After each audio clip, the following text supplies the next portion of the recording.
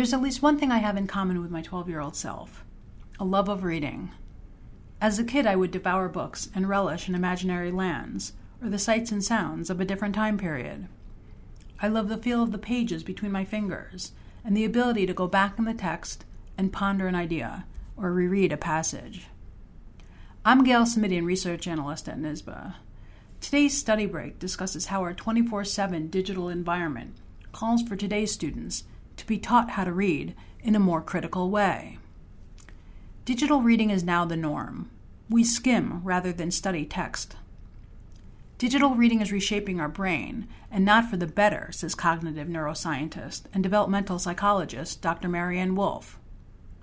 The collateral damage, says Wolf, may be our ability for critical analysis and the development of socio-emotional competencies, such as empathy, which requires a deep and meaningful approach to reading that digital environments do not provide.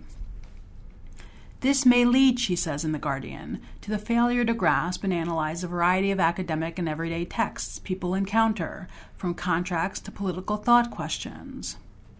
Wolf explains her proposal for a new way of reading in an NPR On Point podcast. From birth to age 5, digital technology should only be introduced to a child, not focused on. 5 to 10-year-olds should first read in print to cultivate deep reading abilities. Simultaneously, they can learn to code on digital platforms, which helps develop spatial ability and reasoning skills. Once students develop deep reading skills in print, teachers can then help them develop those same skills on digital platforms. To learn more, visit Study Break on Twitter at NSBA Podcast. Thanks for listening. Until next time.